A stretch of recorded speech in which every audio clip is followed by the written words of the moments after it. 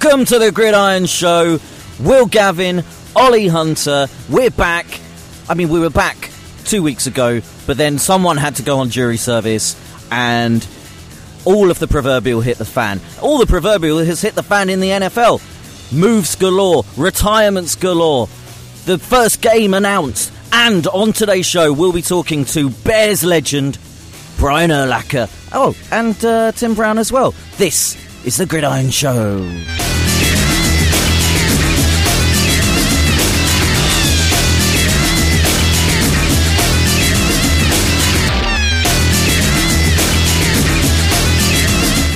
Hello, welcome to the Gridiron Show. And Willie, I've missed you, buddy. I've missed you so much. I didn't hear any of that intro, by the way. Did you just do a whole intro? Yeah. Why did you hear it? I don't know. It literally just came in just as you were talking then. So I'm going to assume it was fantastic. Oh, no. I'm pretty sure it worked. Anyway, it was probably the best intro. It was probably the best intro I've ever done. And if that hasn't worked, I may have a little cry. Oh, no. I could see the little bar going up and down, you know. I mean, you can always re-record it at the end. It's not a problem. But no, I won't be able to record that gold again. Honestly, I've struggled on the intros. Sometimes you just say, Ollie, you're doing it, and then I'm like, but this one may be the best one I've ever done. I'm just proud of you. Thanks, bud. You've been on jury service, so I've missed you. I haven't had my Willie G fix. What was the most interesting thing about jury service? Did you get any good cases? I only did one case. I was only on jury service for 1 week in the end, because after the one case I did do, it finished on the Friday lunchtime, and then we went back up to the jury room, and they were like, "Oh, so we've had like 2 cases cancelled for next week, so we don't need as many people. So is there anyone in this group who's a first weeker?" As they kept calling us, and I was like, "Yeah, I am." And they're like, "Yeah, you can just go home. Don't worry, don't have to come back." Great. Ooh. So I only did 1 week in the end. Not like I managed to get more work, but you know. Was it a good case? Good. It was interesting. Can you talk about it? Well, I can't, because the only thing I will tell you, it ended up not being a mistrial, but basically there was no verdict in the end. So the case continues, as it were, which is a little frustrating to not really know the output. I've just seen you've put a particularly wanky sunset picture on your Instagram yesterday. Well done, buddy. Proud of you. It's a good one. Giving it a like. No, yeah, but you called it wanky. This is a family show. It was a bit wanky. No, you're out of order. So yeah, it was good. It was fun. It was interesting. The best bit is when you go into a room with 11 other human beings who you've barely got to know, and then suddenly you have to debate something quite serious with them, and watching the different responses and the way different people approach stuff, and that's the stuff that was really fascinating. What was the female to male ratio? About half and half. Who was the oldest? There were a couple of older ladies in our group. And how old was the youngest? 18, 19. There was someone. Wow. There was another girl. There was a girl who was 22. Yeah. And so when you do jury service, you can't get called up for another 2 years. She was 22, and it was her second time doing it. And both times was at the Old Bailey as well. Like, wow, that's mental. Where's the Old Bailey? Is that in central London? That's the big one. That's the one where they do like the murder trials and the terrorism trials. All the fun ones. And, all the stuff like that. So honestly, the bits where the stuff there where you like, because there were a couple of people who came in with a real mindset already of where they were approaching it, and there were others who like literally sat there and didn't make any arguments and just listened to what everyone had to say. Sure. You can guess who ended up being the foreman. Well, Booming Willie. Old Triple B over here. Yeah, but Triple B. Oh, I'll do it. No, don't worry. I'm used to public speaking. Oh, you're the worst. You are literally... Of course you would have been. You've just invented this entire narrative. I actually didn't want to put myself forward. Yeah. Here we go. And... guys. I probably shouldn't do it because, I'm not used to speaking up in public. Ooh, I'm really meek and I've got a really soft voice. Bollocks. No one else had volunteered, and I'd kind of spent a couple of days like learning everyone's names and getting to kind of know everyone a little bit. Yeah, classic Will Gavin here. And so I was like almost conducting the conversation about who would be the four. I was like, "Do you fancy doing it X?" And he said a name. Then I think you'd be really good or whatever. And then someone's like, "Well, Will, you're already kind of doing it, so why don't you just do it?" I was like, "Oh." How long? So I ended up doing it. How long are you bound by not secrecy, but confidentiality? Well, I can't talk about it because the case, unless, well, I could find out what happens with that case in the end, and then, I could find out what happens to it in the end, and then from there, once there's been finally a verdict, I can tell you all about it, because there's not a verdict at the moment. Yeah. Because the person hasn't been either sentenced or acquitted, then there's not really anything I can say. Was it interesting, though? It was fascinating. All right, legitimately great. Fascinating. Okay. So that was that week. And then on Sunday, I went to see Childish Gambino at the O2. You sent me a little interview from, actually, the little review was from Elizabeth Aubrey, who I know a little bit. She, here we go. Well, no, only only Brilliant. kind of online-ish. Yeah. I mean, she's a music reviewer for the Evening Standard or something. That's not really a clang, Well, Ollie. But when, I got you to buy it. It's only been 6 minutes. When there's like a really good piece of writing, yeah, that it manages to put into words something that you're struggling to. Yeah. That's like Charles Gambino is the best gig I've been to in ages, probably since we went to see Arcade Fire. It was absolutely what a gig stunning. that was, yeah. And she absolutely nailed it. So it was great. It looked amazing. It looked amazing on your Insta stories at Will Gav, or is it Talk Gav now? No, it's still Will. At Will Gav. Okay, good. But it looked amazing. It looked really cool, and it really snuck up on me. I forgot about it. So Childish Gambino. Yeah. Over the weekend, I saw 3 movies. Okay. 2 in one day. I was going to see 3 in one day, but then walked from from Wandsworth to Hammersmith and back. Why? Just because it was a sunny day. It was nice. It was with Liv. It was really nice. A little walk down along the river, across the bridge, and then along the riverbank on the way back. But I was going to see Fighting with My Family, but we sacked it off to do the walk. And I really want to see it, but don't ruin it, and don't say whether you like it or not, because that often ruins whether I'll like a movie or not. What, whether I liked it? No, because, don't say anything. Okay. Did you like it? You told me not to say anything. Yeah, well done, you passed the test. But I saw 3 movies, and I'd like you to guess in which order I preferred them. Okay, fine. So I saw... Can I guess what you saw? Yeah, okay, go. Captain Marvel? No. Oh, have you seen that yet? Not seen it yet. Really want to. It's really good fun. Yeah. It's really, really good I love Brie Larson. I love her. So this was this past weekend just gone? This weekend just gone, yeah. Did you see Us? No, too scary. Oh, you're rubbish. I don't care what you saw if you didn't see Us. I saw Fisherman's Friends, White Crow, and What Men Want. I think you liked White Crow most. Yep. Fisherman's Friends second. Yep. What Men Want last. Well, I will tell you this. You got the first one right, but Fisherman's Friends I liked the least. And that's because the main actor, I think his name's Daniel Mays, I hate him. I hate him. I can't stand his... I hate him? He ruined the movie for me.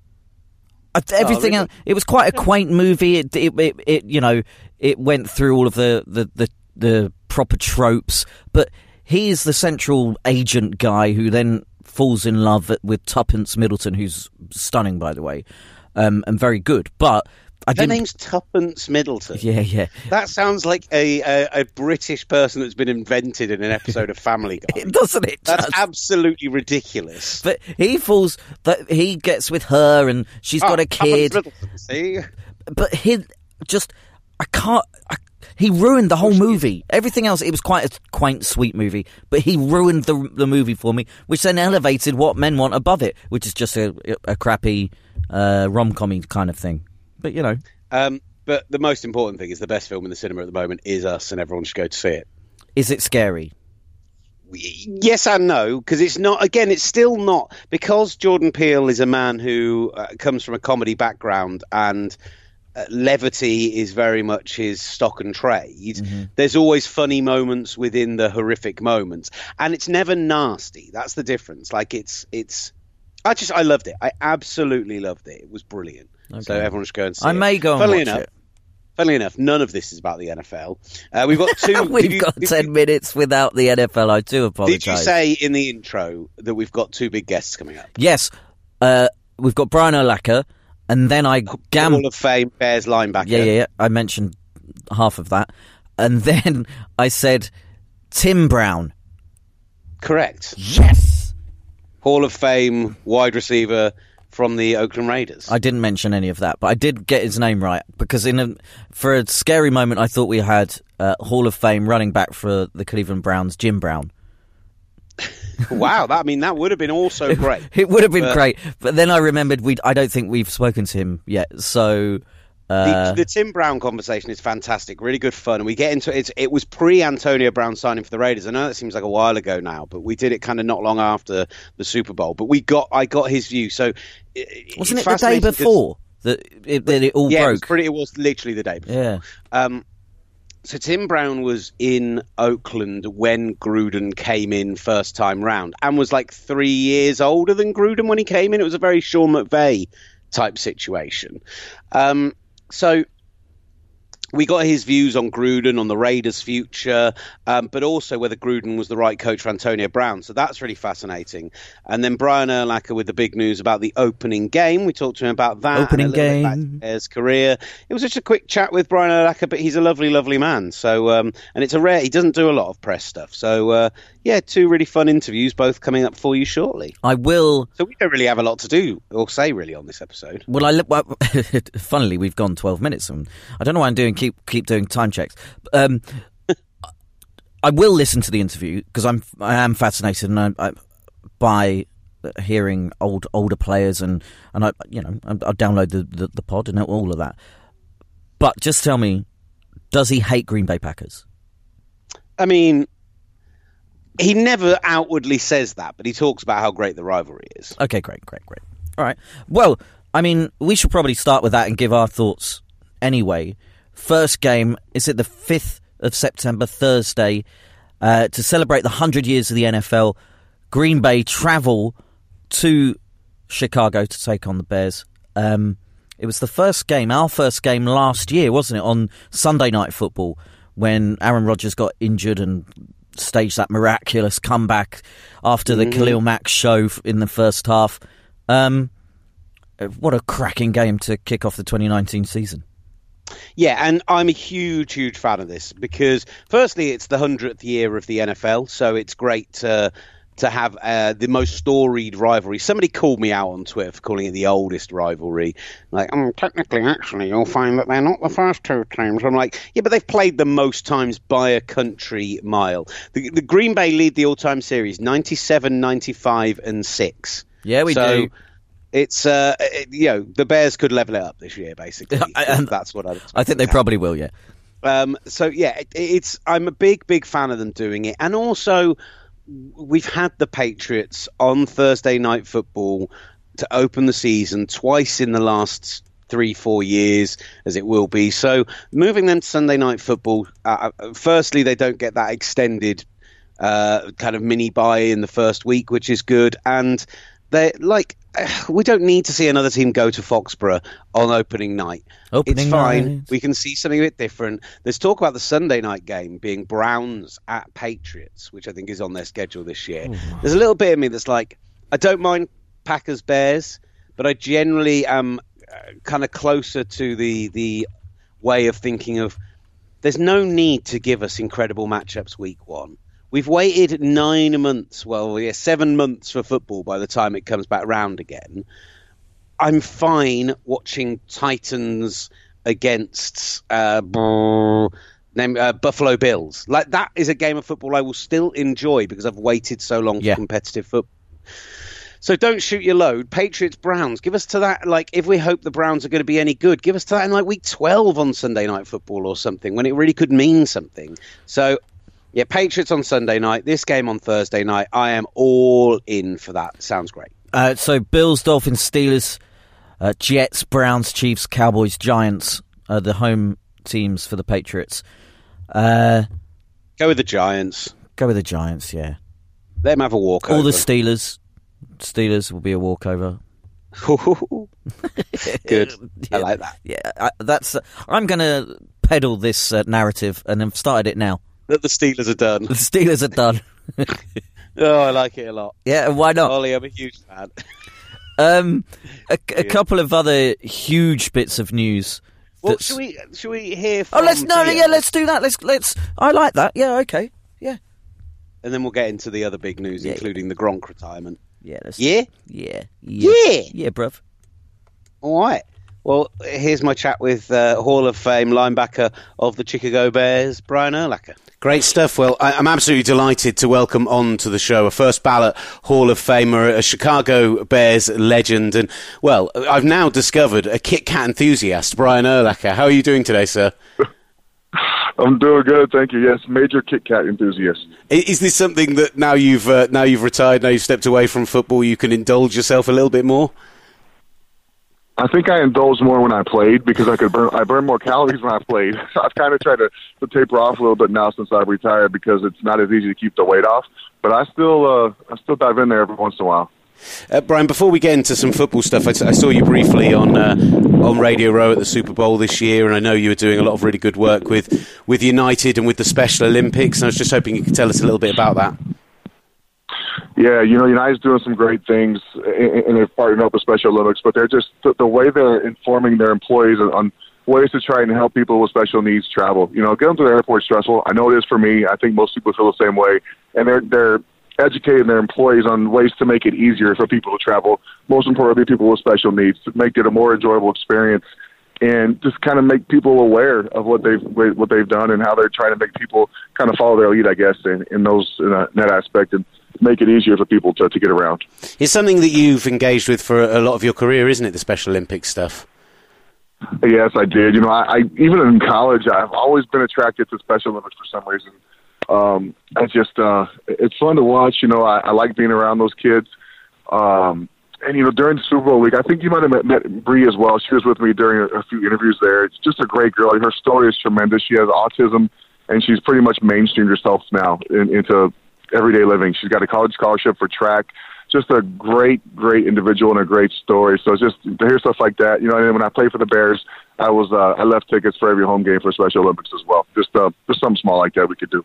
Yeah, that's great. I mean, my wife is a special needs teacher, teaches kindergarten and early years kind of children, and so it's something that's really important to me as well. And so I think it's really cool that you engage in that. And Bree seemed like an absolute delight. And yeah, it's really good stuff, man. Yeah, it's pretty awesome. It was one of the funnest. So I'm not a huge media guy, in case you didn't know that. But the media row that day was pretty fun. Hanging out with Bree all day and doing it. We did probably 30 interviews, and it was just a blast listening to her story the whole time. How was the other thing you've been up to recently? How was filming that 100 years of the NFL advert? That was a blast. I went out there and we did it all.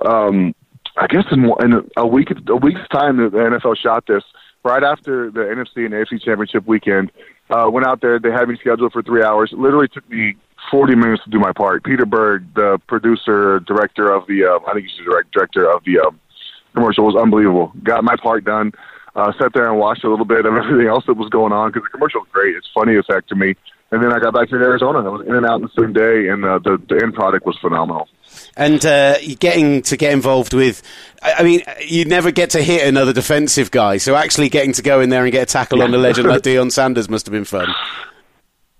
It was, I didn't hit him. Just so that was our stunt doubles. There's not much contact going on by us old guys. I know Deion probably didn't get hit, and I dang sure didn't do any of the contact. All I did was run by the camera a couple times, and I think my stunt double did the rest. That's very cool. It's very cool. Because, I mean, obviously, with it being the 100 years of the NFL, you're a guy who spent your entire career at the Chicago Bears, at one of the original franchises. That weight of history of playing for a team like that, is that something you feel when you first arrive in the building and first kind of go to George Halas and Hall and all that stuff? Yeah. Definitely. I think the sense of pride there and the sense of tradition, you feel right when you get to Alice Hall. And even when you hear people talk about the Bears, everywhere you go, people know. Even when we played in London in 2011, I'd never been to London. So hear people talk about, I guess in 86 or 87, the Bears played in Ireland. And some of those people I was roaming around London that week, just kind of sightseeing. I ran into some people who were at the other game when they played in Ireland. So it was just cool. Like the Bears are worldwide, man. People love the Bears, and to be part of that tradition and franchise for as long as I was makes me very proud. It's really interesting you mentioned that. When NFL's kind of had its big spike over here in the UK in the last 10 years or so, as they've started bringing games over, like the one you took part in, but there was a kind of a brief flirtation with it in the 80s, and so there are huge fan bases for the 49ers, for the Bears, for the Dolphins, those kind of teams that were successful around then. And so it's really funny that you'll speak to people who aren't even really NFL fans, but the one name they'll know weirdly is William the Refrigerator Perry, because they're old enough to remember that stuff. Yeah, I got that. I mean, I had people. I saw some Fred's jerseys actually that week we were there for the game, and it was weird how people remember guys. Oh, he played defensive line, but they put him in the fullback to score a touchdown in the Super Bowl. The things people remember is crazy. How was your experience coming and playing in London? Unbelievable. I'd never been over there my whole life before 2011, and so we got there. We left Thursday night from Chicago. Got there Friday morning. Coach Smith kept us up all day. We went right to practice. Got to play some cricket, which was really cool. We practiced or took some. I don't even know what it's called. Just practiced a couple with the team over there. Went to bed like at 8:30 that night because we were all worn out, and it was good because the next day we had the whole day off. Lovey gave us the whole day off, so I went to Harrods. I'm not playing for 4 to 5 hours. That place is unbelievable. And I went and saw a couple of museums. Just the whole experience was really cool for me, and more importantly, we won the game and came home that night. But it was a really cool experience for me. I think that's really cool as well, because a lot of the teams only kind of come over Friday now and they never change their body clock, so the players actually don't get to experience the city at all. So it's really cool that Lovey Smith gave you the day off and you got to come out and enjoy some of it. Yeah, I was shocked that he gave us a day off. We only have 16 games a year, so to get a day off before a game is a pretty big deal. But I think I spent 4 or 5 of those hours at Harrods, man. I still didn't see the whole 3 blocks or however big that place is. It was phenomenal. I obviously mentioned that you went into the Hall of Fame last year. What was that experience from being in Minnesota, the home of your rivals, and getting told you were going to the Hall up to the inauguration itself? How was that few months for you? Yeah. So the building up to the inauguration was stressful. Let me tell you, man. There's a lot of work that goes into that. I guess we don't realize it until you start doing it. They warned us. We found out we were getting in. They told us, get ready now. The work starts. They didn't lie. My wife was a beast. She got everything done for us. She did my party. She did travel arrangements for everyone. I worked on my speech and did all that easy stuff, but she was the one doing all the stuff behind the scenes, making sure everything got done. So when we got there, it wasn't chaotic. It was easy for us, and it was a fun week. I'll tell you what. So I'm not a napper at all, but when I got back from Canton, I napped for 3 straight days. I took a nap every single, for 2 or 3 hours a day, and I'm not a napper. It was crazy. I was just worn out and kind of relieved that it was over, I think. I'm convinced if it's over 45 minutes, you just call it a sleep. It's not a nap at that point. Okay, I definitely was sleeping during the day then for those 2 days when I got back. I was just worn out. My body was just shut down. It was draining those 2 days. As a guy who, you said it yourself, you're not a big media guy, you're not someone who's gone out there and really chased that side of things. What was it like having to stand up in front of X thousand people and actually talk for 20 straight minutes? Stressful. And it was even in the back of my mind, I knew everyone was watching on TV because I've watched those speeches before on TV. Just stressful. And the biggest thing I didn't want to do was leave someone out. And that was really worried about leaving one of my friends, coaches, somebody out that was important to me. I ended up leaving them out, of course. When I got done, I was like, oh, crap, you didn't say so-and-so's name up there. But I just didn't want to embarrass myself, and I wanted to make sure I hit, the most important people throughout my life of football. And I want to ask a little bit about the Packers rivalry, because whilst you're coming to London this year, the Bears, it's not the only potential accolade that's being pushed towards them. If rumours are to be believed, there's talk of, for the 100th season, rather than opening the season with the Super Bowl winner, actually having Bears-Packers Thursday night football up in Lambeau as a big opener. What would you make of the idea of putting that rivalry centre stage? With the tradition and the history of that, that rivalry, that'd be awesome. I think it'd be great. It'd be different, obviously, because the Super Bowl champ usually plays on Thursday. But, I think when you look at the 100th season, those are two of the mainstays in the NFL for the last 100 years. The two of the first teams. We were the first. I think the other second or third. So to have that for the 100th season, the first game of the year, that'd be really cool. I'd be on board for that. I'd rather it be at Soldier Field, but I'd be on board with it, I guess. Well, you say that, but actually the fact that they get to go and play at Lambeau in September is surely a little bit of a benefit. Well, it doesn't matter. Either way, Soldier Field to me is colder than Lambeau anyway, so it doesn't. You're going to play one cold game unless you play them early twice. One of those games is going to be cold, so it doesn't really matter. Weather doesn't win the game anyway. The player's got to make plays. What was your memories of that rivalry? Awesome. You learn quick when you get there. The media lets you know right away that that's a big deal. And Brett Favre was there when I got there, so I grew up loving Brett Favre. So I was a huge fan of his. I was a Cowboys fan, so when they played the Cowboys, he always threw for 350, 400 yards. But my first game, we went up there, I sacked Brett Favre, and we beat him 28-24. So I have good memories from my first time up there. Yeah, must have thought this whole NFL lark was easy. Oh, yeah, super easy, yeah. Oh, man, it's so hard. It's amazing how hard games are to win in the NFL. People don't realize how minute the difference is between winning and losing.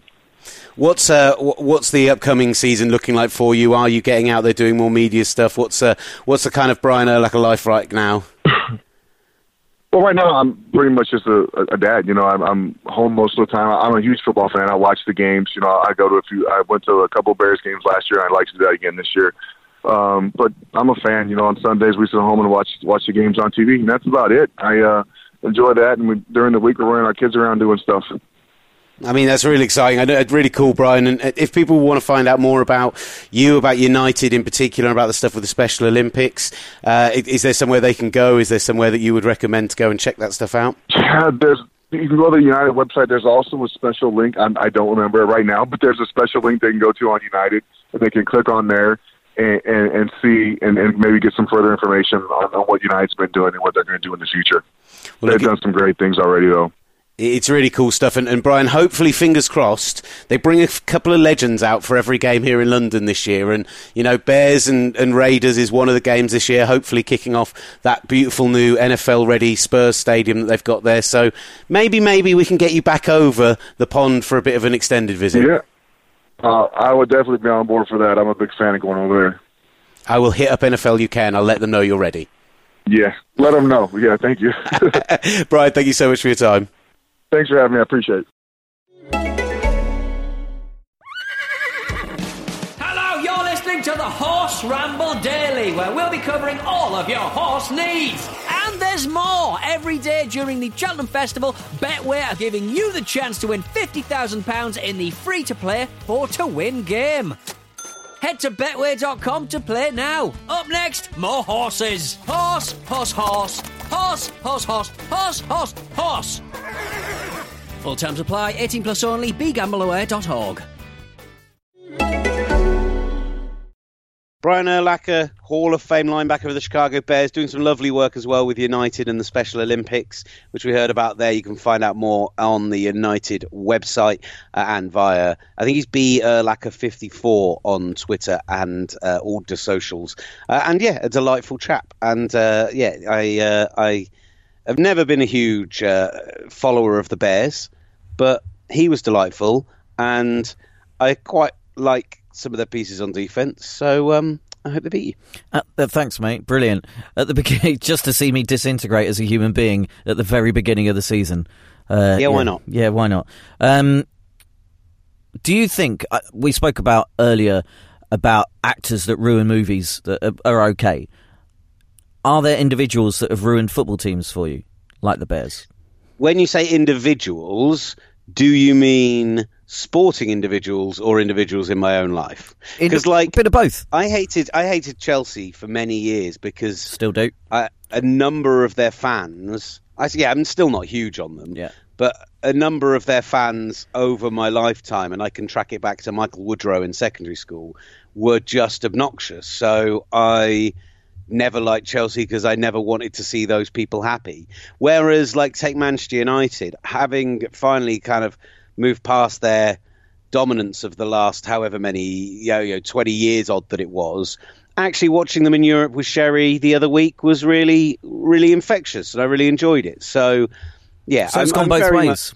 It can go both ways. Yeah. I can be won over to a team, and I can dislike a team because of the impact of someone in my personal life. I know what you're angling for, and you know what the answer is, so let's move on. Okay. Moving on. Rob Gronkowski. Him as well. Rob Gronkowski has retired from the NFL. We almost expected this last off-season, but it has finally happened. 9 years in the league. A lot of talk. I mean, he is clearly a first-ballot Hall of Famer. And when at his best, and when at his dominant best, I think he's the best tight end I've ever seen. This whole argument, the back and forth on the greatest of all time, this has been another classic in the Gridiron Brain Trust WhatsApp group where the moment it's happened, a load of hyperbole has been thrown out into the world. It should be called the Gridiron Hot Takes group. It should be renamed the Gridiron Hot Takes group. And in fact, if I have the ability to rename it, I probably am going to. You've got to look at the Ozzie Newsomes, Kellen Winslow, Shannon Sharp, Tony Gonzalez, Antonio Gates. They are great tight ends who he is in amongst those names. And he might be, if you want to say on his day, the most dominant, yeah, potentially I would say that. And he got probably the strongest balance between the blocking, the second level blocking, and the receiving threat. Mm-hmm. We forget that he was incredibly fast before the injuries hobbled him. But, you do have to look at the fact that Tony Gonzalez, a lot of it had to do with his longevity, but more than twice the number of receptions, more than twice the number of yards, the second most touchdowns, only behind Antonio Gates. Even Jason Witten has better overall numbers than Rob Gronkowski. It's his postseason stuff that's the most impressive. How phenomenal he is in the postseason. That's the stuff that really stands him up. And I think it's really fitting that someone who was as dominant in his position as anyone ever has been, that his last ever catch in the NFL was that catch down to the 2-yard line, which led to them scoring the touchdown to win the Super Bowl. Yeah. It suits. Although no surprise to see Drew Rosenhaus, his agent, who did a lengthy and interesting interview on Peter King's podcast recently, basically say, I wouldn't be surprised if he's back by like week 10. And I said this a few months ago, I wouldn't be stunned if Rob Gronkowski retires now, and then if Brady goes past next year, so if he goes into year 43 on Earth, I assume he's going to go into year 43 on Earth, but as a football player, I wouldn't be that surprised to see Gronk essentially take a year off and then come back again. I mean, we've pontificated about that with, I think, earlier on, or the back end of last season, we've spoken about Gronk, and we've spoken about it about other players, how a year off can prolong a career. And the guy was broken. And for his body to just get healthy again could be a really good thing for him. So it's not something that I think is a ludicrous thing to say, that he will then come back either next season or the back end of this season. It's this season now. That's great.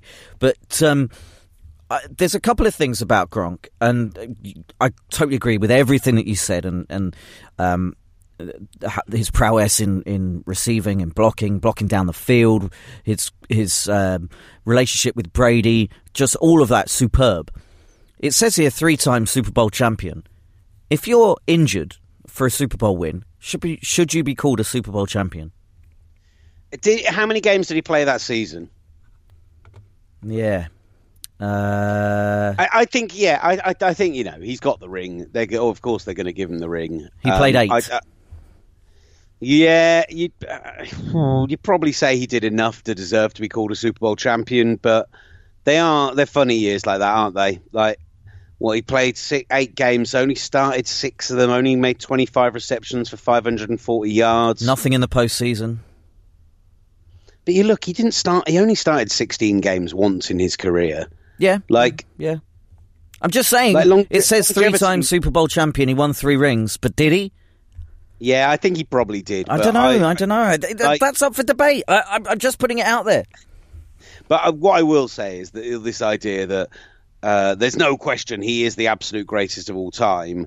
I absolutely believe that he is that longevity is a big part of what makes somebody the greatest. Jerry Rice, part of the reason he's the greatest, that he continued to do it at an incredibly high level for such a long time. That's one of the reasons why he's the greatest. And Tony Gonzalez has that claim as well.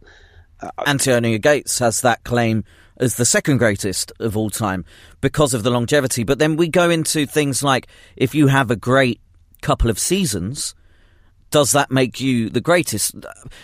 Whilst you've been away, we spoke about Cristiano Ronaldo at Manchester United.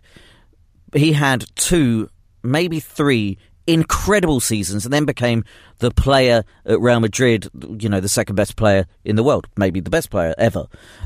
All of that. But because of those, he only had 2 or 3 seasons in the Premier League. Can you class him as a Premier League great? Well, those 2 or 3 seasons were incredible, but there wasn't that longevity. But I'm also still not sure they were as incredible as, they were. If you want to take them as single season performances, they were great.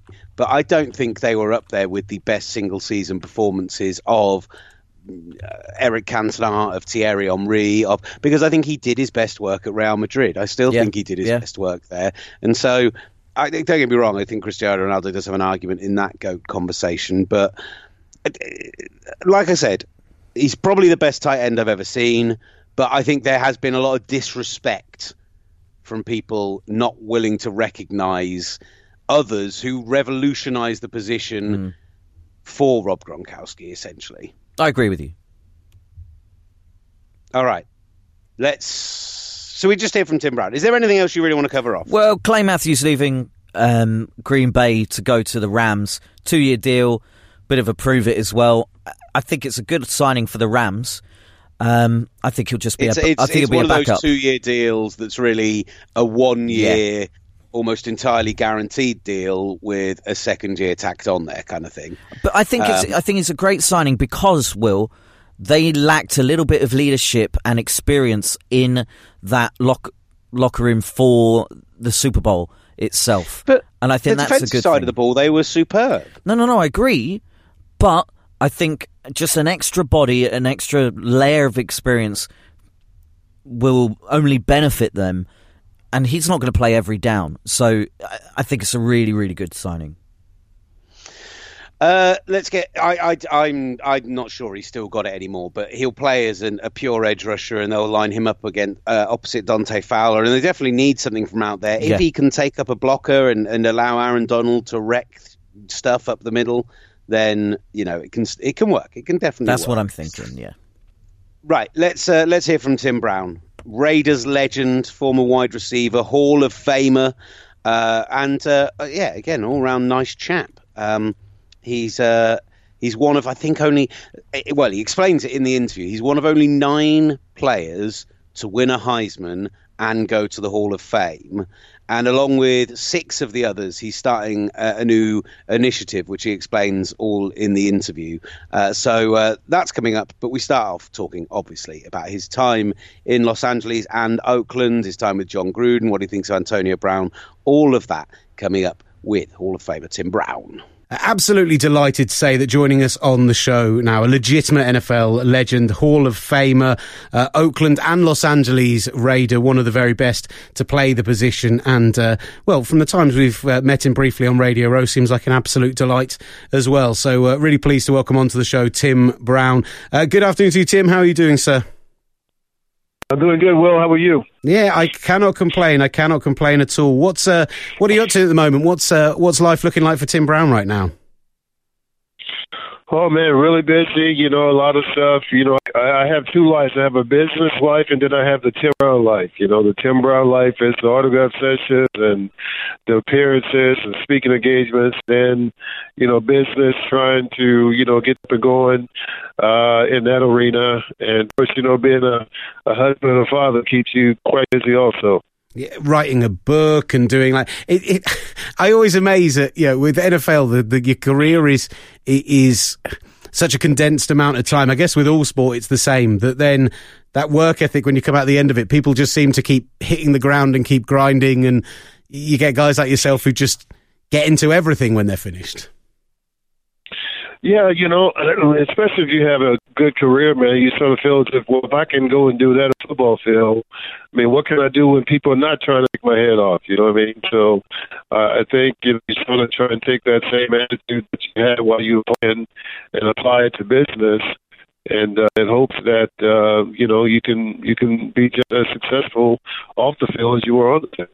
It's that really interesting time of year, of course, where we've just had the combine building up to the draft. What are your memories going into that draft in 1988 around this time of year, how you were preparing? Yeah, so I went down there with the attitude that all I need to do was prove to people how fast I could run. There was some doubt that I was a 4.45 guy, but I thought I was faster than that, so everybody thought I was going to be 4.6 or 4.7. At Notre Dame that last year, we wore high-top black shoes, so it made us look a lot slower than what we were. But so they were shocked when I ran two sub-4 440s, and at that particular time, I figured that was all I needed to prove. And I think I probably had one of the first NFL days at Notre Dame where I had a 27. I think at that time it was only 28 football teams in the NFL, so I think I had 27 teams to show up for that event. Hey, that's not a bad record. Do you know who didn't show up? You know what? Somebody told me it was like the L.A. Rams. Somebody the Rams didn't show up, or somebody like that. So. Hey, look, they didn't know that you'd become a legend across the city with the Raiders. So right. Big mistake on their part. Massive mistake on their part to not have the opportunity at a shot at Tim Brown. I'm really intrigued with the Raiders. Obviously, we've just hit the 100 years in the NFL, and the Raiders are one of those great all-time franchises. How happy are you to see them sticking around in Oakland for at least another year?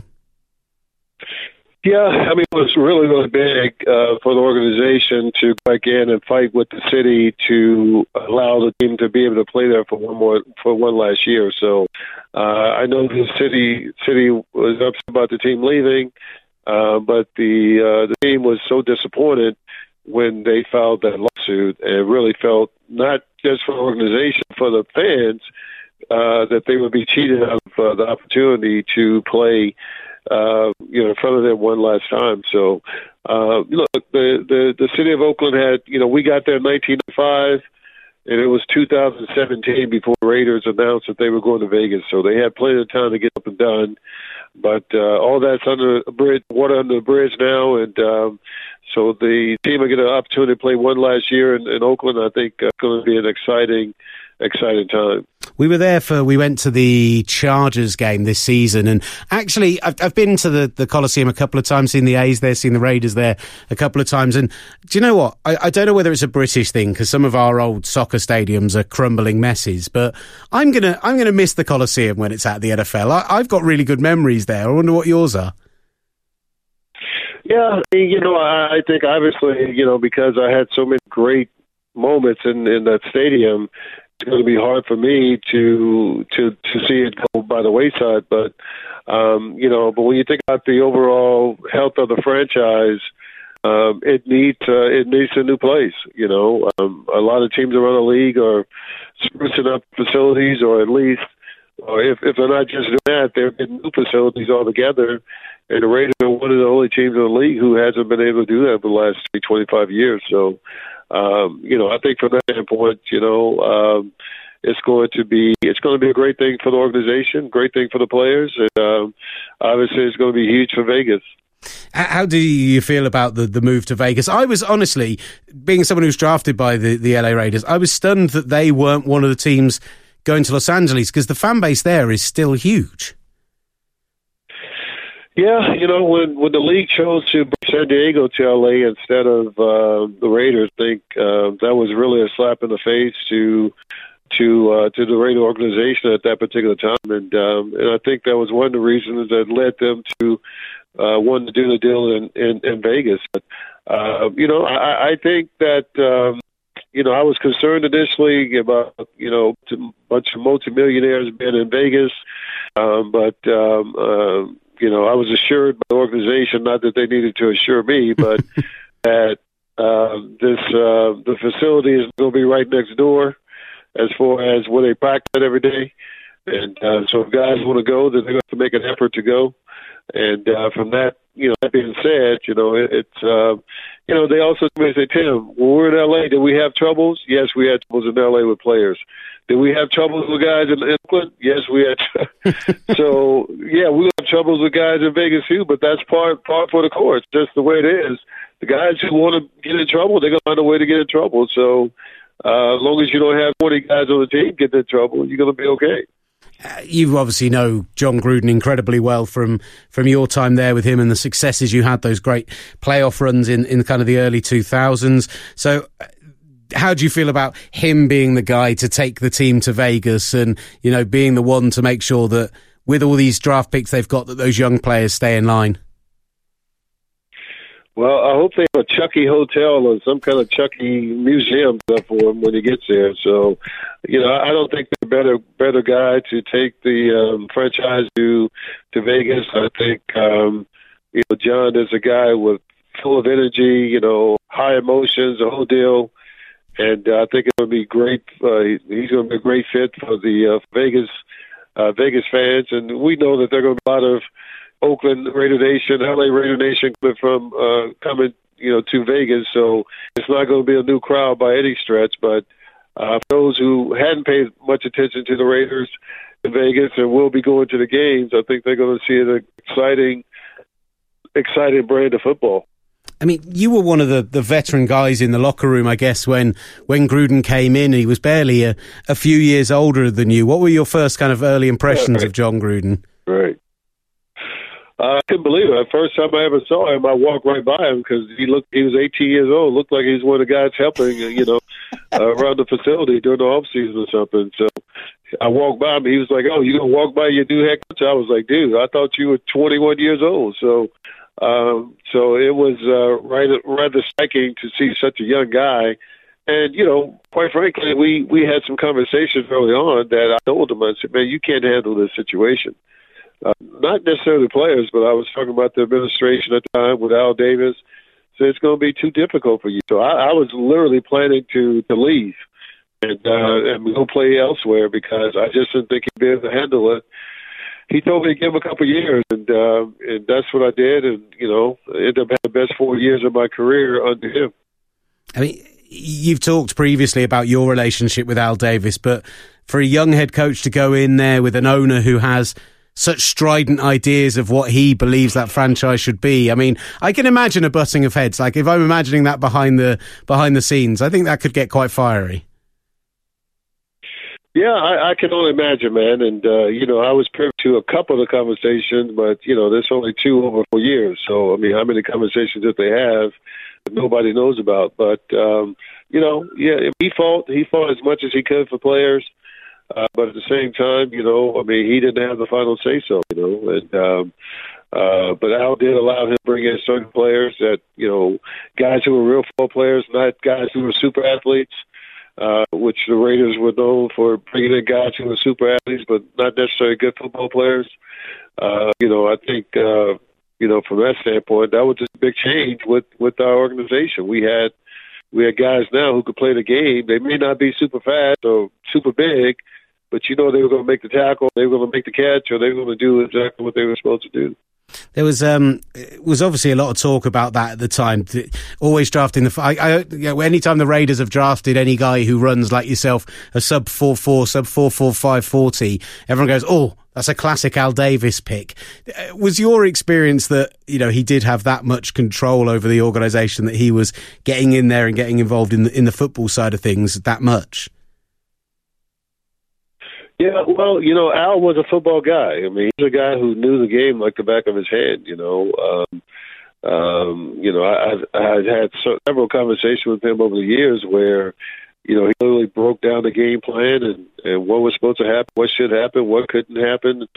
So it wasn't like he didn't know football. You know, I think the problem became, you know, he wasn't going to as much film as the coaches, and there was times he would overrule the coaches when you know they're the ones who are watching film 24 hours a day for the most part. So, but look, you know, the guy knew the game like the back of his hand, you know, and it was his football team, right? So he has a right to do whatever he wants to do. So I think from that standpoint, you just got to be ready to roll with the punches. So for some reason at this point in the interview, my next question is being cut off, I think, because we edited it up for use on TalkSport. And so the rest of the interview's here, the next 12 and a half, 13 minutes of the nice long interview that the brilliant Tim Brown did with us. But up next, I asked Tim Brown all about Antonio Brown. This was just before he signed for the Raiders, and about whether or not he was worth bringing into the building, considering his unbelievable talent, but all the baggage that comes with that.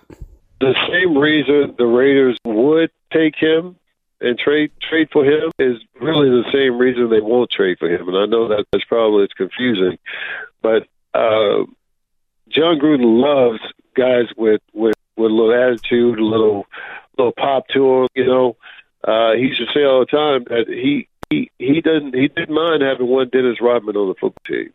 One guy that was never going to do things the right way, but on Sunday he was going to come out and get you 19 rebounds. You know what I mean? He's going to do his job and make things happen. You know, during the week you had to deal with it, whatever. You can have one guy like the NFL team, you can't have two, is what he used to always say. So from that standpoint, I think, you know, he wouldn't be afraid of anything that's going on with AB.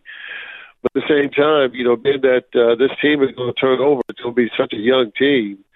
I don't know if you want one of the veterans being a guy that is, you know, out there like that. So it'll be really interesting to see. And I haven't had that conversation with John, and I will have that conversation with him.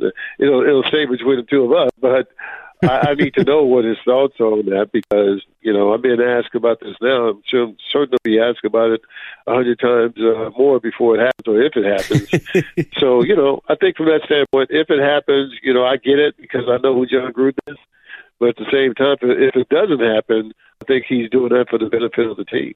Hey, look, Tim, if you have that conversation and you want to share it with me, I promise I won't tell anyone else. I got you. I know where to call you, Will. He is known as being like one of the hardest working guys in the NFL. And obviously we see everything that's happened off the field this season, the not turning up for the final game of the year. So it does feel like if he is this insanely hard-working guy that people talk about, surely with the right head coach, you could get him back to where he is at his best, and he can be a difference maker. Yeah, no doubt. You know, I think right now his big thing is he has to get playmakers on that football team, offensively and defensively. So you have the best plays in the world, best defense call, but if you don't have guys go and execute it, it's going to be very tough to get it done. So I think for him right now, you know, the few times I have spoken with him this year, it's all been about, man, I got to get players. I got to get players in here.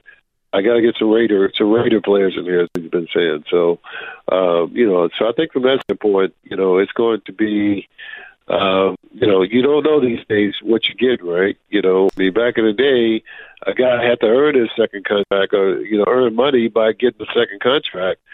That's not the case anymore. You know, it's not the case that you have to, you know, your first contract, you can get $25-30 million contract. So for a lot of these guys, that's as much money that, you know, they never dream of making. And so now you need to go out and play hard and sacrifice my body. So you don't know with these draft picks. I think that's why he will be more prone to go out and get an AB or go out and get a player who's in the league already instead of relying on draft picks, because you just don't know what you're going to get from these guys anymore. Hey, you remember the last time they had 3 draft picks in the first round, of course. That would have been 1988. And they did all right. It's fair to say in that year. I mean, they got themselves one Hall of Famer in there, and I mean, to be fair to Terry McDaniel, great cornerback, had a really good career. Scott Davis, you feel like without the injury, he could have had a great career. So they did all right with 3 picks last time. Yeah, Scott. I think Scott, like you said, without the injuries, would have been a dominant player for many years with Raiders. He was a guy who was playing really, really good football, no doubt about it. And Terry had a really good. I hated playing, practice against Terry, and then I had to play against him for a couple of years when he was with Seattle. But so no doubt about it. They did well with the 3 picks. So let's hope. Let's hope they can do half as well as they did with those 3 picks. I think everybody would be happy. It was a year of change, obviously, for John Gruden and the team. I know you've talked about it before, but the Khalil Mack trade and then the Amari Cooper trade as well, they made huge headlines with both of those. I get that sometimes a team needs to be blown up to rebuild, but Tim, how did you feel about them losing those 2 players? Well, no, I think, if there was a player that he probably had nightmares about trading, it was Khalil, because that was not the game plan. That was not what they wanted to do, but it was really forced because Khalil was threatening not to come in and play and sitting out the whole year, and you have a team that will give you 2 first-round picks. I mean, that's a very difficult thing to overlook, and so as much as they wanted him to stay in the silver and black, I mean, they couldn't risk the opportunity that maybe he would not come in and play at all, and you got 2 first-round picks, somebody's dangling in front of you. So but it was such a big hole that was left. But I think we should have all gotten a clue when early in the year, early in training camp, John made the statement, well, with Khalil Mack last year, we were the worst team in the league, worst defense in the league. So, that to me was saying, okay, well, we don't necessarily need this guy because we can't go anywhere but up anyway. So I think when that opportunity came to trade him, he almost had to do it. Amari, I don't think was as big of a decision for him because, I mean, he knew that Amari was not connecting with him. And if you're not going to connect with the head coach, if you're not going to have a relationship with him, and you're not playing, inspired football, it makes it very difficult to stay on the team. And I think especially when you have, a huge payday coming up, this year, maybe, next year, Cowboys, sure next year, they're going to have to sign him for, $15 to $20 million a year. So. And, he wasn't playing to that type of guy, his first 6 games with the Raiders last year. So I don't think they had a choice but to take that first-round pick also. It's and I'm going to ask you about H2H in a minute, because often guys come on and they have something to talk about, something to plug, a book, an appearance, whatever it is. I've just been told to ask you about this with no other information, so I'm excited to find out what it is. But my last question just before we get to that is, obviously losing Amari Cooper, you said it earlier, Tim, playmakers are something they're going to need to look for this off-season. But I did a little bit of research into this going up to the Super Bowl this year. And the last time a top 3 receiver in terms of yardage and touchdowns won a Super Bowl was Marvin Harrison in 2006. So there is a school of thought that you don't need the kind of prototypical number 1 receiver to go and be successful nowadays. Yeah, no doubt about it. And I think when we say playmakers, and I made the reference to playmakers, I don't think you're looking at a 150 catch guy. I don't think that's the guy you're looking at. But you have to have guys who are going to be steady guys, who are going to be guys who you can depend on a week in and week out basis. And the Raiders had so many injuries this year. They were playing different combinations of the receivers and tight ends. It makes it very difficult for everybody involved for that to be a successful program. But, yeah, I think you're right. I think, the thing about Gruden's offense, you don't necessarily need a Jerry Rice or a Tim Brown.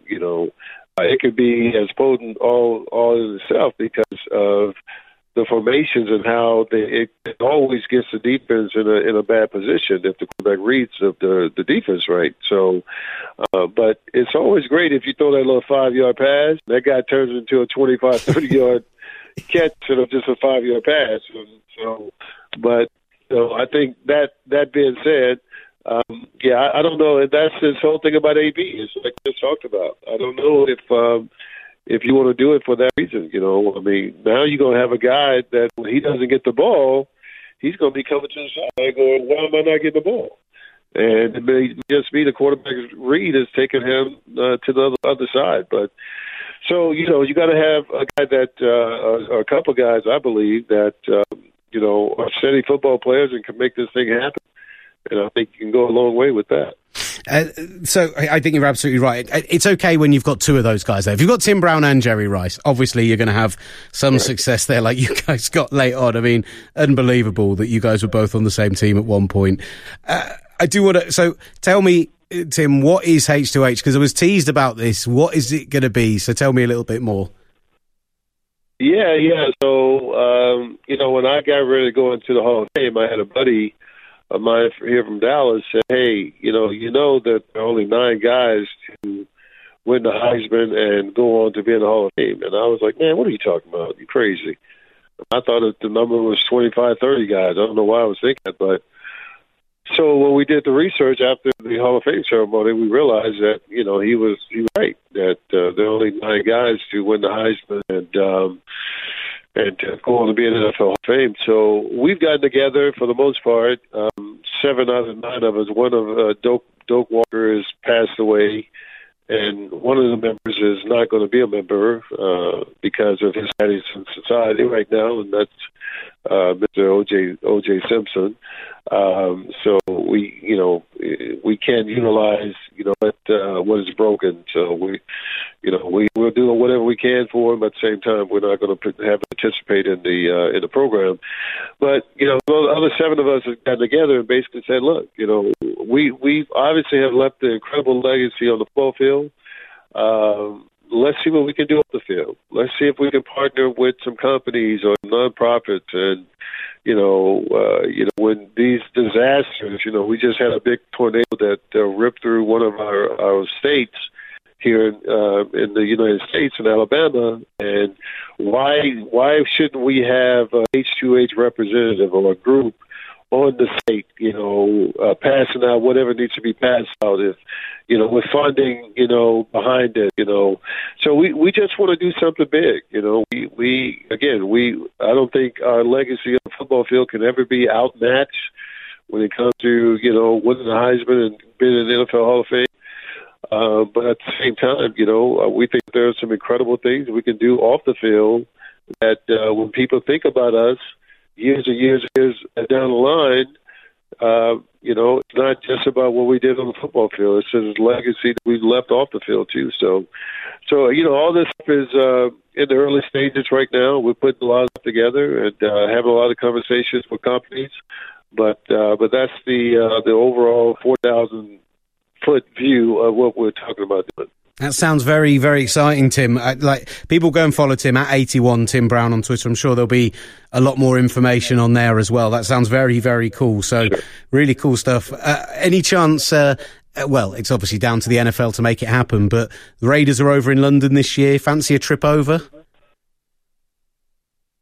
Yeah, I missed the last time they came over, but I'm trying to get on the list already this year to make sure that doesn't happen again. So, we're sort of looking for that. That should be fun. I always enjoy. I came over a couple, 3 or 4 years ago. I think it was right before the Hall of Fame or same year I went in the Hall of Fame. I can't remember. I love London. My wife loves London. So, we're looking forward to being over there.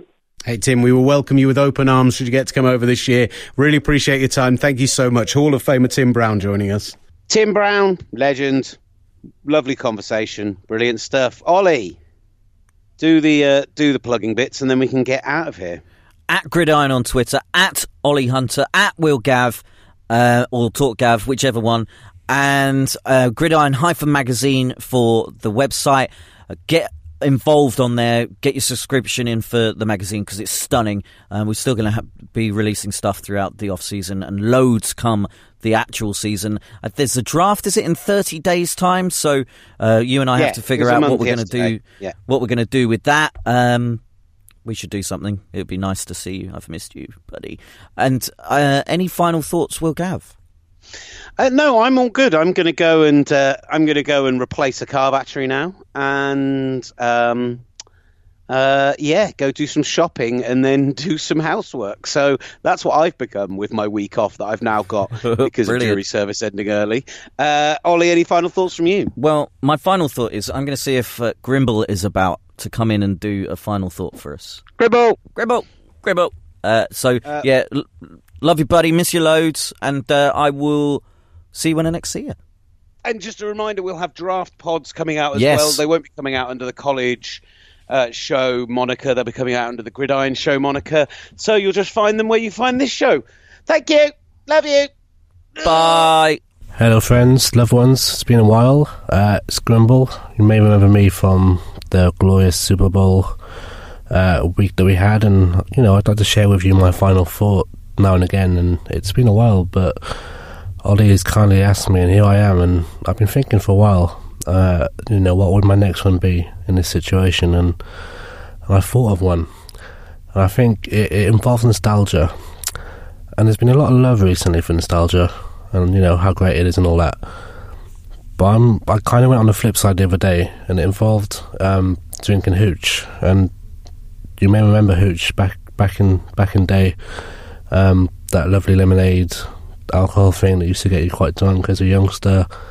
And I had one the other day, and it wasn't the same. It just wasn't the same. It was a lot of sugar, lot more sugar in there than I remembered. And it was kind of, I had a really bad hangover the day after.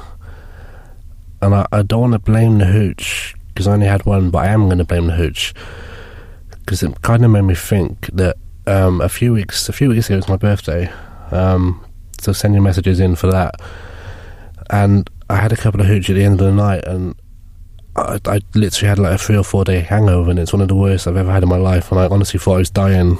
My left leg wouldn't stop moving the day after, and I was watching Friends, and I thought, this is it, I'm going to go with Jennifer Aniston looking at me, and my left leg not being able to stop, and the missus said to me, it's like, you drank hooch that night. I drank hooch the other night, and I kind of think that might be it. So my message, I guess what I'm trying to say is, don't get too sucked into nostalgia, because it can leave you thinking you're going to die watching Friends. Until next one, guys, see you soon.